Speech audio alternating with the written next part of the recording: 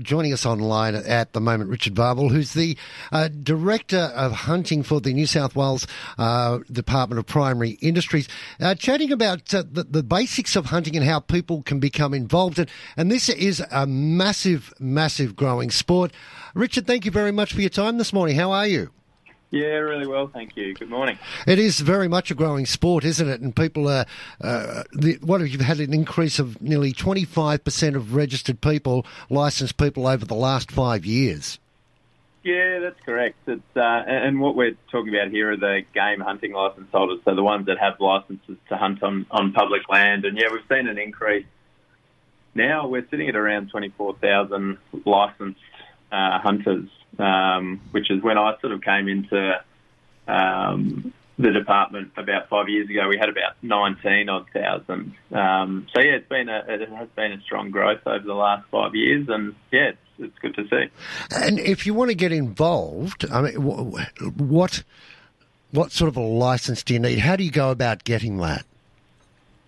So for public land hunting, so in New South Wales, there's about 200 state forests that are open and declared for hunting. And what that means is if you have a hunting licence, which you get through the Department of Primary Industries, you can just sort of Google DPI hunting and our page will come up and there's various links.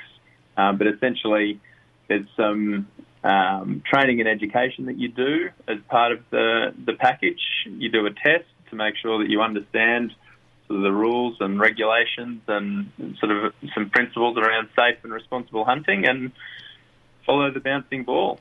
So the hunting part is only with bow and arrow? No. So with New South Wales, in state forest hunting, you can hunt with firearms if you have a firearms licence, which is separate to our hunting licence. So for people hunting with firearms on public land, you still have to go through the firearms registry and do the associated firearms licence requirements. And Richard, I think even if you've had your licence for some time, just refreshing yourself on the rules and any potential changes that may be out there would be worthwhile doing, because your peak period's just about to start. Yeah, true. Coming into sort of March and April, for those who are deer hunters, is a peak period. And we've had a few changes, small changes over at the end of last year. We had a regulation update.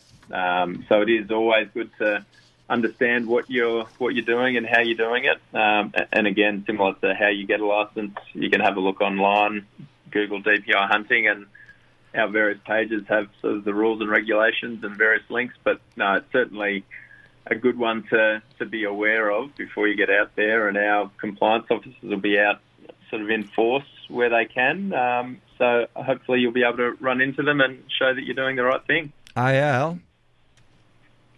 Yes, Darren. You got any questions for Richard? No, just the hunting licence. You said 24,000. Is that 24,000 for bow and arrow, or 24,000 with a gun licence? That's a complete mix. So that includes bow hunters, firearm hunters, and dog hunters. Okay.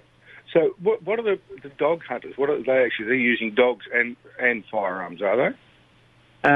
Various. So you've got various forms. You can have people like German short-haired pointers who point for deer. They're using dogs. You've got people who hunt with pigs, hunt for pigs, which is, at the moment there's a really big increase in pig numbers, sort of, and I'm talking anecdotally at the moment, but there has been a big sort of rise in pig numbers with the weather and associated factors like that. So being able to support sort of the rural regions, remove pig numbers, has been a big effort from hunters across New South Wales. So are the hunters allowed to hunt in national parks, or is that again a specific licence?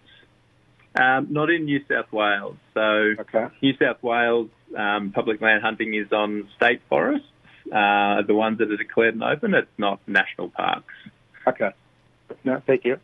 And Richard, probably one of the things I'd like to point out, and it doesn't matter whether it's hunting, whether it's fishing, whether it's boating, whether it's flying, all the various activities we can get involved in. There's always a small group of people that do the wrong thing, and we shouldn't blame an entire group of people or an entire association because of the shortcomings of one or two. The majority of hunters do it the right way. They follow the rules and they keep updated with what they need to be doing to stay current. Yeah, I agree. Most people are out there are really wanting and trying and doing the right thing. Like you say, it's the small number, and they're the ones that, we try to target. And we need help from the public. In reality, for that, we don't have enough people, to be everywhere all the time. So when people are out there, if they see people doing what they believe to be the wrong thing, it's quite easy to report now. We've got an online illegal hunting report. Again, easily through our webpage, or those who are licensed hunters and use we've got an app they can report through. That can be anonymous. It's just sort of giving us the details, and that comes into our compliance and intelligence team, and then we can look into it and try to make it better for everyone. And, of course, via the website's the best way for people to get involved. Richard, thank you very much for your time this morning. We really appreciate it. No, I really appreciate being on. Thank you very much, gentlemen, and have a great weekend. You too.